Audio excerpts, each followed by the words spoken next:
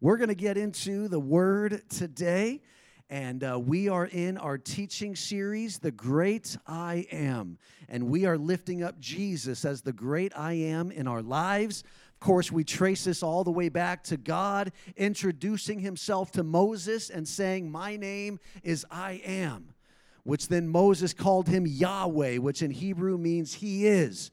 And then the Latin translation or transliteration of Yahweh is Jehovah, which is why we sang the song Jehovah today. So Yahweh is the introduction of God as I am.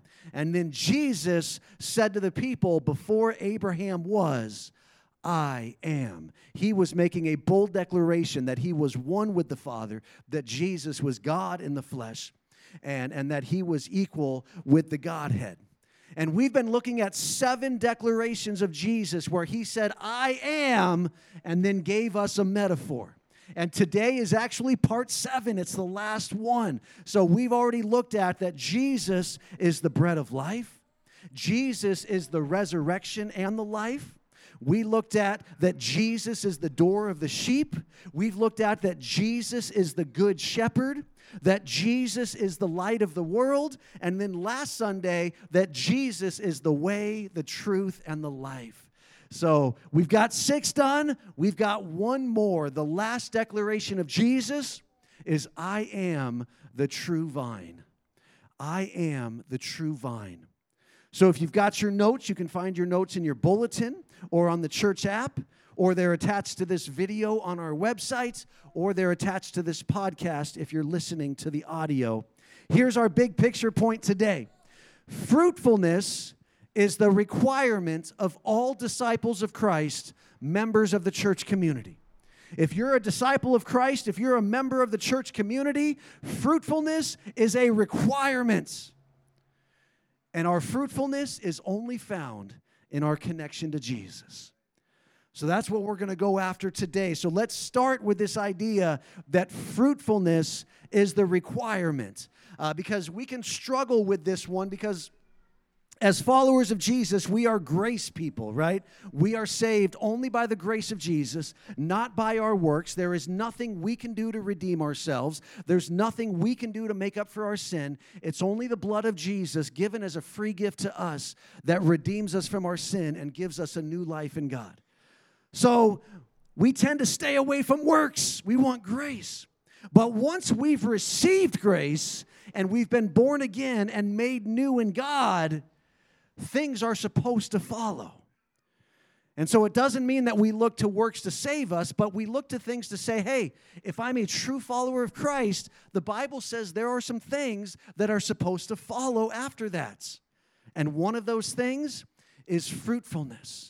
Fruitfulness is the requirement. Listen to John the Baptist. Before Jesus ever started preaching, John the Baptist said, the axe is already laid at the root of the trees. Therefore, every tree that does not bear good fruit is being cut down and thrown into the fire. A little while later, Jesus repeated the same sentence almost word for word. Matthew 7:19. Every tree that does not bear good fruit is cut down and thrown into the fire. Towards the end of the ministry, Jesus is walking along. He sees a fig tree. And in Matthew 21:19, it says, and seeing a lone fig tree by the road, he came to it and found nothing on it except leaves alone.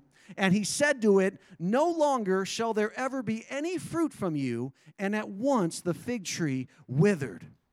All right, Jesus makes it abundantly clear. He saw a tree with no fruit on it, and he cursed it, and it withered up and died. Fruitfulness is a requirement. It's an expectation. I found this quote from Brian Houston, and I know, unfortunately, his ministry has been marred by controversy and different things, but he did raise up a great church and lead a lot of people to Jesus. But this quote really jumped out at me. Brian Houston said, when people ignore the responsibility of living called as well as saved, they see things like fruitfulness and influence as peripheral. Salvation comes with responsibility. When people ignore the responsibility of living called as well as saved, right? So if we think that the whole point of the Christian life is just to live saved, then it's all about me. I'm being blessed. I've got a good life now. God's been good to me. His blood's covered me. I'm blessed. All that other stuff like ministry and fruitfulness and doing things for the kingdom, that's all peripheral. That's all just like extra stuff on the side, right? That's just the add-on to the main meal. The main meal is I'm blessed. No, we are not just saved, we are called. And if we are called, then salvation comes with responsibility. And things like influence and fruitfulness are not side things. They're main things. And so my challenge to us today as a church is to begin to look at fruitfulness as the main thing and what that would look like in our lives as we make that shift in our lives. So our main passage today is John chapter 15. So that's what we're going to study from. And where are we at? Well, we're still at the Last Supper. So if you remember last week, I am the way, the truth, and the life. We are at the Last Supper. We're still at the Last Supper. So Jesus is still giving his final teachings to his disciples. And what we find here in John 15 is another mashal. You guys remember the Hebrew word mashal? We learned it when we were talking about... which one were we talking about? Oh, we were talking about the door of the sheep and the good shepherd was a mashal. What's the difference between a mashal and a parable? Well, a parable has one metaphor and one main point, whereas a mashal has multiple metaphors and multiple main points. So in John 15, we have another mashal. We have another teaching with multiple metaphors. And I want to read the first 3 verses, Antonio. I actually changed this, so you're going to have to find verses 2 and 3 for me, okay? But let's start from verse 1. Jesus teaching his disciples. You just got to scroll down. They're down there. I am the true vine, and my Father is the vine dresser. Verse 2, every branch in me that does not bear fruit, he takes away, and every branch that bears fruit, he prunes it so that it may bear more fruit. You are already clean because of the word which I have spoken to you. I am the true vine, and my Father is the vine dresser. Interesting, of all 7 declarations of Jesus, the I am declarations, this is the only one that he includes the Father in. So we actually have multiple metaphors here that we're going to dig into from this declaration. The first one is the vine dresser. So Jesus says God the Father is the vine dresser. Well, what's a vine dresser? Well, it's a farmer that works a vineyard. And the vine dresser takes care of the vines so that the vines will be fruitful. And so what does Jesus say that God the Father does as the vine dresser? Every branch in me that does not bear fruit, he takes away. And the branches that bear fruit, he prunes so that they might bear even more fruit. So what is God doing? He's continually working the vine. He's breaking off the branches that aren't producing any fruit. He's pruning off the branches that are, because his ultimate goal is fruitfulness. God is the vine dresser. 1 Corinthians chapter 3, in verse 6, Paul says, I planted and Apollos watered, but God was causing the growth. So then, neither the one who plants nor the one who waters is anything, but God who causes the growth. Now the one who plants and the one who waters are one, but each will receive his own reward according to his own labor. For we are God's fellow workers. You are God's field, God's building. Right? God brings the growth. He is the vine dresser. We help out. We are fellow laborers. We're kind of like the itinerant farmers on the field, right? God's the vine dresser, but he brings us in to help. And so we might plant seed, we might water, we might do this or that, but it's God the Father that brings the growth. Right? So when we share the gospel and somebody gets saved, we're being a co-laborer, but it's God that brought them to salvation. When we're doing discipleship and somebody grows in maturity in their faith in Jesus, yes, we're being a co-laborer by doing discipleship, like facilitating a masterpiece group. But it's God that's bringing the growth in somebody's life because God is the vine dresser. And why is fruitfulness required? Well, listen to 1 Corinthians 9:7. Who at any time serves as a soldier at his own expense? Who plants a vineyard and does not eat its fruit? Or who tends a flock and does not consume some of the milk of the flock? If God is the vine dresser, he wants the fruits. And so fruitfulness is required. Our next metaphor is Jesus says, I am the true vine. Why did it matter that Jesus had to put the word true in front of the word vine? That implies that there's a false vine, right? So why did Jesus say this? Well, think about his audience. He's talking to 11 men, his disciples that have been following him. Judas has already gone off to betray him, so there's 11 guys left at the dinner table. He's talking to 11 Hebrew men, 11 Jewish men. And because they were Hebrew men, they already had a metaphor for vine in their heads and in their hearts. If we go back to the Old Testament, Psalms 80 says, you removed a vine from Egypt. You drove out the nations and planted it. You cleared the ground before it, and it took deep roots and filled the land. Well, who did he deliver out of Egypt and then clear the nations out of the promised land so they could be established? The nation of Israel.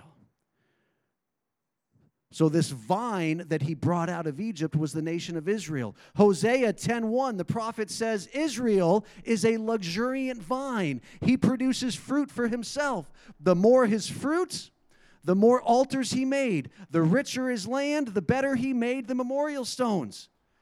Right? Israel was a luxuriant vine that was intended to produce fruits. Jeremiah chapter 2, the prophet says, yet I planted you as a choice vine, a completely faithful seed. How then have you turned yourself before me into the degenerate shoots of a foreign vine or a wild vine? So for any Hebrew that grew up learning the scriptures, they already had a metaphor for the vine. It was Israel. It was the nation of Israel. That was the source of everything, is I'm connected to the nation of Israel. And as long as I'm connected to that identity, that is my source. And now here is Jesus saying something completely radical. He's saying Israel isn't your source. I'm your source. Israel isn't the vine. I'm the true vine. You are not going to find your fruitfulness in identifying yourself with the nation of Israel. You're going to find your fruitfulness in identifying yourself with me. Are you guys hearing this? This is the significance of the declaration that Jesus said, I am the true vine. The moment he said that, everything changed. Everything changed. And then the third metaphor is the branches. Who's the branches? We are. Now, I don't have time today. I was going to read a big passage from Romans chapter 11, but I'm going to skip that, Antonio. It's in your notes, so you can go study it yourself. But essentially, Paul is using the metaphor of an olive tree instead of a vine, but still the same idea that he says we were part of a wild olive tree. Just like when Israel abandoned God and sinned, they became a wild vine. When we are apart from God and living in sin, we are a part of a wild olive tree.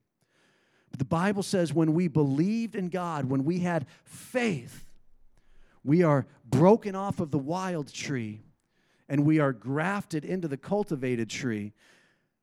And Paul really knew his agriculture because he knew that normally when you were going to graft something, you would take it off the cultivated and graft it to the wild. But Paul said in God's kingdom, it's the opposite of nature, where we take you off the wild and we graft you into the cultivated. And he said before, it was only the Jewish people that were upon this olive tree, this cultivated olive tree. He says, but because of their lack of faith, they have been broken off, and we have been grafted in instead.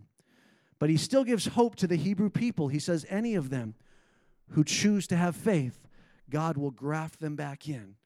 And Jews and Gentiles alike together, we will be grafted together. But we are the branches, broken off of a wild tree, grafted into the cultivated tree of Jesus. and we are the branches of the vine. All right, so we've got this. We've got the vine dresser. We've got the true vine that changes everything, and we've got ourselves as the branches. So now we're going to read the rest of Jesus' teaching here in John chapter 15. But I want you to listen for two words, because these are the two words we're going to break down together today. I want you to listen for remain and fruit. In these few verses we're going to read together, you're going to hear the word remain 10 times, and you're going to hear the word fruit 6 times. Remain and fruit. Here we go, John chapter 15, picking it up in verse 4. Jesus says, remain in me, and I in you. Just as the branch cannot bear fruit of itself, but must remain in the vine, so neither can you unless you remain in me. I am the vine, you are the branches. The one who remains in me and I in him bears much fruit. For apart from me, you can do nothing. If anyone does not remain in me, he is thrown away like a branch and dries up, and they gather them and throw them into the fire, and they are burned. If you remain in me and my words remain in you, ask whatever you wish, and it will be done for you. My Father is glorified by this, that you bear much fruit and so prove to be my disciples. Just as the Father has loved me, I also have loved you. Remain in my love. If you keep my commandments, you will remain in my love, just as I have kept my Father's commandments and remain in his love. These things I have spoken to you, so that my joy may be in you, and that your joy may be made full. Fruitfulness is the requirement, right? He says any branch that doesn't bear fruit is going to be broken off, gathered up, and thrown into the fire, which is an eternal declaration of hell. So that's a reality that we got to grapple with. Fruitfulness is the requirement. But let's start with this word remain. A lot of translations, you'll also hear the word abide. Interesting, in the New American Standard, the 1995 version said abide, and now the 2020 version says remain. It's the Greek word meno, and it means to stay or to continue to exist or to dwell in a lodging. So one of the ways to understand Greek words, especially when Jesus uses them, is to study what's called the Septuagint. If you're not familiar, Septuagint is just a fancy word that means 70. And it was called that because 70 scholars worked together to translate the Hebrew Old Testament into Greek. And so a lot of Jewish people in Jesus' day, when they studied the Old Testament, they studied it in Greek instead of studying it in the original Hebrew language. And so if we look for this Greek word meno in the Old Testament, we would look for it in the Septuagint. And what we would find is that there is an eternal meaning to it. In Isaiah 40 and verse 8, it says, the grass withers, the flower fades, but the word of our God stands forever. That word stands is meno. The word of God stands or remains forever. In Isaiah 66:22, for just as the new heavens and the new earth, which I make, will endure before me, that word endure is meno, will remain, declares the Lord, so will your descendants and your name remain. So this word meno has an eternal characteristic to it. That when we say remain, we're talking about remaining, not just right now. We're talking about remaining forever. So Jesus knew when he used this word that he was giving an eternal connotation. Remain in me, not just for now, but forever. But there's also a metaphorical connotation to the word meno, because it also refers to dwelling, like living in a house. And so this is where we get our mixed metaphors, right? We already got Jesus as the vine. Now we have Jesus as the house. When he says remain in me, what he's saying is live in me. Live in my house. Dwell in my house. Live in my kingdom. Stay with me. And what do we read here? You see you got those blanks in your notes. We are to remain in Jesus. We are to remain in His Word, and we are to remain in His love. Come on, remain with Jesus, remain with His Word, remain with His love. So what does that mean in our lives? It means that we should be purposeful.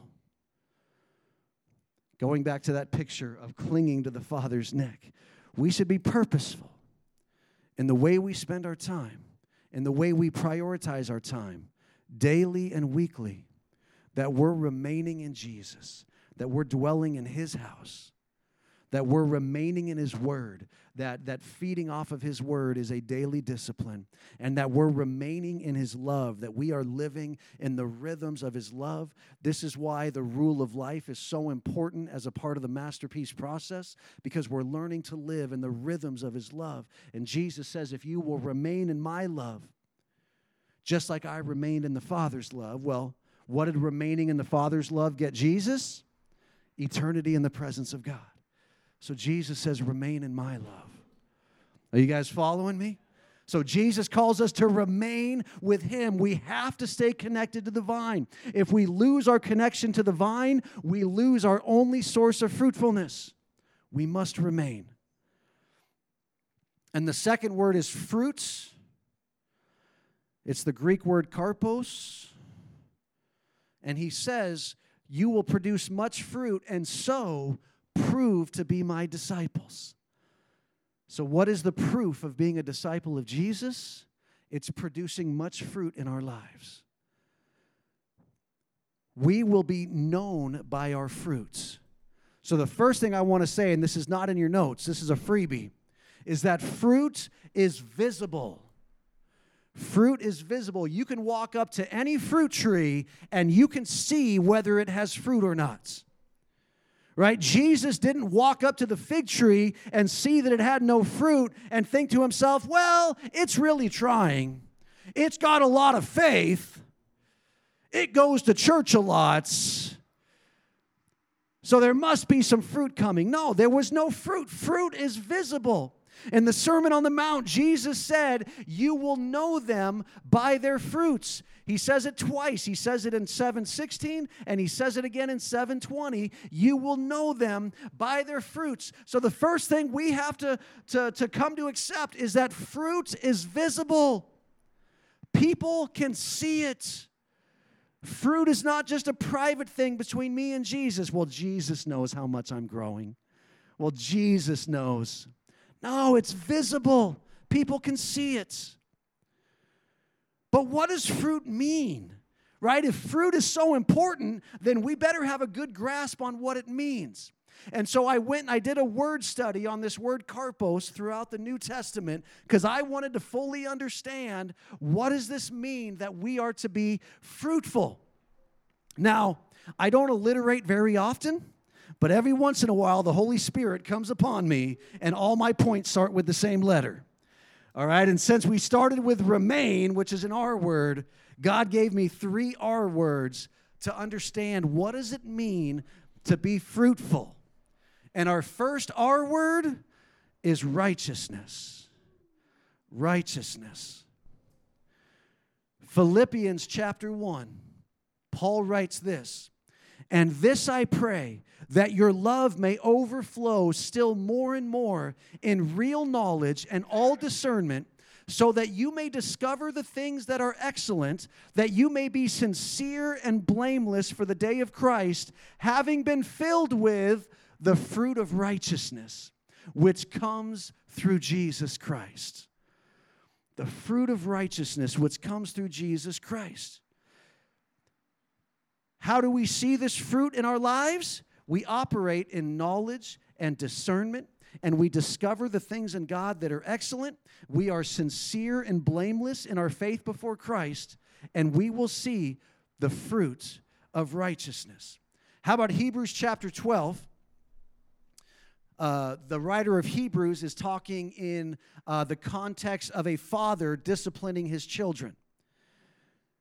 And it says, furthermore, we had earthly fathers to discipline us, and we respected them. Shall we not much more be subject to the Father of spirits and live? For they disciplined us for a short time as seemed best to them, but he disciplines us for our good so that we may share his holiness. For the moment, all discipline seems not to be pleasant but painful. Yet to those who have been trained by it, afterwards it yields the peaceful fruit of righteousness. The disciplining of God the Father in our lives produces the fruit of righteousness. Romans 6:22, but now, having been freed from sin and enslaved to God, you derive your benefits. You say, Pastor, the word fruit isn't in this verse because the word benefit is karpos, the same word. The scholars just decided to translate it benefit here, but it's the same thing. You derive your fruit resulting in sanctification, and the outcome is eternal life. And John the Baptist said, therefore, produce fruit consistent with repentance. So what does this mean? What is the fruit of righteousness? Well, I tried to describe it like this. It's character. There should be a visible change in your character as the fruit of righteousness is being produced in your life. It's our behavior. It's the way we act and behave. It's our sanctification. What does sanctification mean? It means that God is making us a little more holy every day. We're never going to be perfectly holy until we're in heaven with him. So don't think we're preaching perfection. But sanctification means a little bit more every day. He's making us a little bit more holy. That's why we read that this discipline from the Father produces holiness in our lives. We can also look at it as the fruit of the Spirit, right? Love, joy, peace, patience, kindness, goodness, gentleness, self-control. I think brotherly love's in there. I think I got that one. I don't know. Okay, the fruits of the Spirit. That would be the fruit of righteousness being produced in our lives as we see more love and more peace and more joy and more goodness and more faithfulness. So the first idea of fruits is that there is a visible change in our character and our behavior. People can see it. There is fruit being produced in your life. That's the first R. Let's get the second R. It is reproduction. Reproduction. Right? We know agriculturally that the purpose of fruit is for a tree to reproduce itself. Right? Fruit protects the seeds. When the fruit falls on the ground, it's sweet, and so animals eat it with the seeds. Okay, we're really the only animal that spits the seeds out or figured out how to grow it without the seeds, all right? But it was created so that animals would eat it along with the seeds, and then they would poop the seeds out, and now the seeds are surrounded by their own fertilizer, and they will turn into a new tree, all right? So the purpose of fruit is reproduction. Luke 1:42. Elizabeth cried out with a loud voice and said, "Blessed are you among women, and blessed is the fruit, karpos, of your womb." So we're literally talking about reproduction. Having children is fruits. But it's not just having children. Look at John chapter 4. Jesus says, "Do you not say there are still 4 months, and then comes the harvest? Behold, I tell you, raise your eyes and observe the fields, that they are white for the harvest. Already the one who reaps is receiving wages and is gathering fruit for eternal life, so that the one who sows and the one who reaps may rejoice together." What does it mean that we, as harvesters, are reaping fruit for eternal life? It's evangelism. It's winning souls. So producing fruit, yes, we can reproduce children, but we can also reproduce souls through evangelism, and we are gathering fruit for eternal life. Romans 1:13, "I do not want you to be unaware, brothers and sisters, that often I have planned to come to you and have been prevented so far, so that I may obtain some fruit among you also, just as among the rest of the Gentiles." Right? Paul is writing to Rome, and he's saying, I want to get there. I've been prevented so far, but I want to get to Rome because I want to obtain some fruit there, just like I have amongst the rest of the Gentiles. Well, what was the fruit that Paul obtained among the Gentiles? Saved souls. He preached the gospel. People gave their lives to Jesus, and he planted churches. He did eventually get to Rome. It was in chains, and he did obtain fruit. It was on house arrest as he preached the gospel to both his captors and to people who came to see him. And he obtained fruit. So what is reproduction? It's evangelism. It's winning souls. So what does it mean to be fruitful in the kingdom of God? That there are people who have given their lives to Jesus because you were the co-laborer who sowed the seed of the gospel in their lives.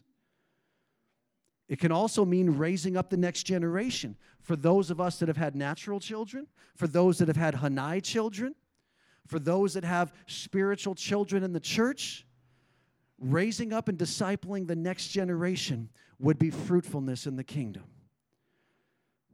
All right, so we've got righteousness, we've got reproduction. Our last R is results. When God says he wants fruit, it means he wants results.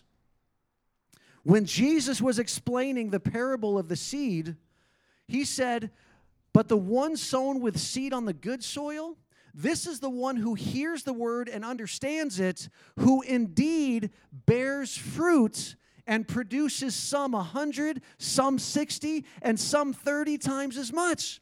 So what is Jesus saying? He's saying that when we receive the word of God and come to salvation in Christ, that we should then produce 30, 60, 100 more times what we received. That's results. In Philippians chapter 1, Paul was wrestling with whether it's better to be alive or to be dead, because if you're dead, you're with Jesus. And this was his conclusion. For me, to live is Christ, and to die is gain. But if I am to live on in the flesh, this will mean fruitful labor for me. Paul says, yes, when I die, I'm excited to be with Jesus. But as long as I'm alive, life means fruitful labor. Labor that produces results. And finally, he wrote to the Colossians and said this, for this reason also, since the day we heard about it, we have not ceased praying for you and asking that you may be filled with the knowledge of his will in all spiritual wisdom and understanding, so that you will walk in a manner worthy of the Lord, to please him in all respects, bearing fruit in every good work and increasing in the knowledge of God. So what does results mean? It means we're doing the good works God prepared for us, right? Ephesians 2:10, our favorite verse here.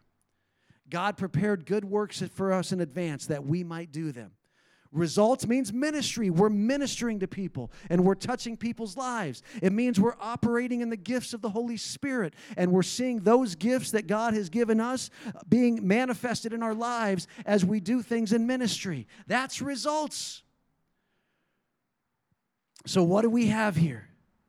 We've got righteousness, we've got reproduction, and we've got results. So what does that mean when Jesus says that we must bear fruit or we will be broken off and cast into the fire? He wants to see the fruit of righteousness in our lives. He wants to see growth in our character and our behavior. He wants to see the fruit of reproduction in our lives. He wants to see us sharing the gospel and winning people for Jesus. And he wants to see the fruit of results in our lives. He wants to see us taking the talents that we've been given and producing results in good works and in ministry. That's the fruit he wants to see. All right, it got really quiet in here. It got really quiet. The Holy Spirit must be working. All right, well, listen, I'm out of time, and I know there's a chart left in your notes, so let's fill out the chart real quick, because I don't want people freak out when they still have blanks left, all right? The reason I made this chart is because I was asking myself, well, if it's so important that we remain with Jesus, and the opposite of remaining is walking away, then we want to be able to look at our lives and see evidence that we're remaining versus evidence that we've been leaving Jesus. And so I made this chart based off of this passage of Scripture we just read. What's the difference? Well, to remain is to bear fruit. To leave is to do nothing. Jesus says, apart from me, you can do nothing. Now, that doesn't mean we don't do anything with our lives. Like, we can still go to work. We can still get our paycheck. We can still pay our bills. We can still interact with our family. When Jesus says you can do nothing, what he's saying is you can do nothing that will produce fruit for the kingdom of God. So how do I know if I'm remaining or leaving? Well, are you producing fruit for the kingdom of God? Or are you doing nothing and just being a spectator? How about the second one? To remain means to be pruned. To leave means to be cast out. So if we're remaining, that means that the vine dresser is pruning us. What does that mean? It means things are being taken away. Pruning is not a pleasant process. But we submit ourselves to it because we trust the Father. So when we suffer and we still remain with Jesus, that shows that we are being true disciples of Christ. To remain means to pray to him. To leave means to do it yourself. Right? Jesus says, cry out to me and God will be glorified because I will answer your prayers. But if we're not attached to the vine, we tend to try to do everything ourselves. And prayer is just kind of like a last resort. Nothing else worked. I guess I should pray. To remain means obedience. To leave means disobedience. Jesus says, if you love me, you will obey my commands. And finally, to remain means the fullness of joy. To leave means despair. Jesus said, I have spoken these things to you so that your joy may be full, so that my joy might remain in you. Right? We know that happiness is short-term and dependent on circumstances. Joy is long-term and stays even when the circumstances are bad. Jesus wants us to have that joy. And when we're not connected, we have despair. Let me have the worship team come back up today. And we're actually going to go backwards. We're going to sing a song first, and then we're going to have the altar ministry time. But let me give you two questions to consider as we go into worship and prayer and ministry. The first question is this: are there any of the three categories of fruit in which I am not producing? Right? It's not like, well, 1 out of 3 is not bad. No, we want to be 3 out of 3 disciples. So is there any of those three categories in which I'm not producing? And if the Holy Spirit reveals one to you today, then you got to ask him, what do I need to change in my life? Because we want to be 3 out of 3 disciples. We want to be producing fruit in all three categories. The second question I want you to consider is this: is my life showing the signs of remaining in Jesus? When I look at that chart, is my life reflected more in the left-hand column or more in the right-hand column? And if it's more in the right-hand column, then what do I have to do to reattach myself to the vine? I want to finish by reading this paragraph to you. It's from Charles Spurgeon. Charles Spurgeon was known as the Prince of Preachers in the 1800s. He was one of the most influential preachers of his day. His insight into the Word of God was profound. This particular sermon was published in 1892, the year he died, but I have no idea when he actually preached it. That's just when it was published. I want you to listen to these words of Charles Spurgeon, the Prince of Preachers, and I want them to stir you with a holy conviction. So now, Spurgeon says, if you love the Lord, if you have only just believed in him, begin to do something for him at once. It's a pity that we have so many Christian people, so-called, who do nothing for Christ. Literally nothing. He dies for them, redeems them with his precious blood, and they have done nothing for him in return. We need to have a church in which all the members do something, in which all do all they can, in which all are always doing all they can. For this is what our Lord deserves to have from a living, loving people bought with his precious blood. If he has saved me, I will serve him forever and ever. And whatever lies in my power to do for his glory, that shall be my delight to do, and to do it at once. Amen. Come on, church, stand with me. Lord, Holy Spirit, we call upon you today. Will you begin to speak to us? Will you begin to challenge us and stir us, that we would be a people who remain, that we would be a people who produce fruits. that we would be a people willing to do whatever you ask and to do it at once. Holy Spirit, would you begin to reveal to us the areas in our lives that are not producing fruit? Would you prune us today, Father, that we might be more fruitful and more effective for your kingdom? Lord, would you show us those areas where we have walked away from the vine? And the cry of our heart would be, Lord, graft us back in. Graft us back in. I want to remain in Jesus. I want to live in His house today and for all eternity. Jesus, I pray that we would be a church of 3 out of 3 disciples. There would be a fruitfulness, a multiplication of fruitfulness, an exponential fruitfulness. And that this would be a divine moment where things began to change. This would be a divine moment where we began to understand the responsibility of our calling and the purpose of our salvation. Lord, would you speak to us? Let our ears be open to hear. Let our hearts be humble to receive your guidance and your correction. But God, I also pray that we would be stirred by the Word of God. That we would not leave here today just saying, well, I kind of felt bad about that. No, we would leave here today saying, the Holy Spirit has changed me. And I'm not going to live that ineffective, fruitless life anymore. I'm not going to settle for anything less than the fruit of the kingdom, the fruit of righteousness, the fruit of reproduction, the fruit of results. Speak to us today, Holy Spirit. Challenge us and change us, we ask. In Jesus' name, amen. Amen.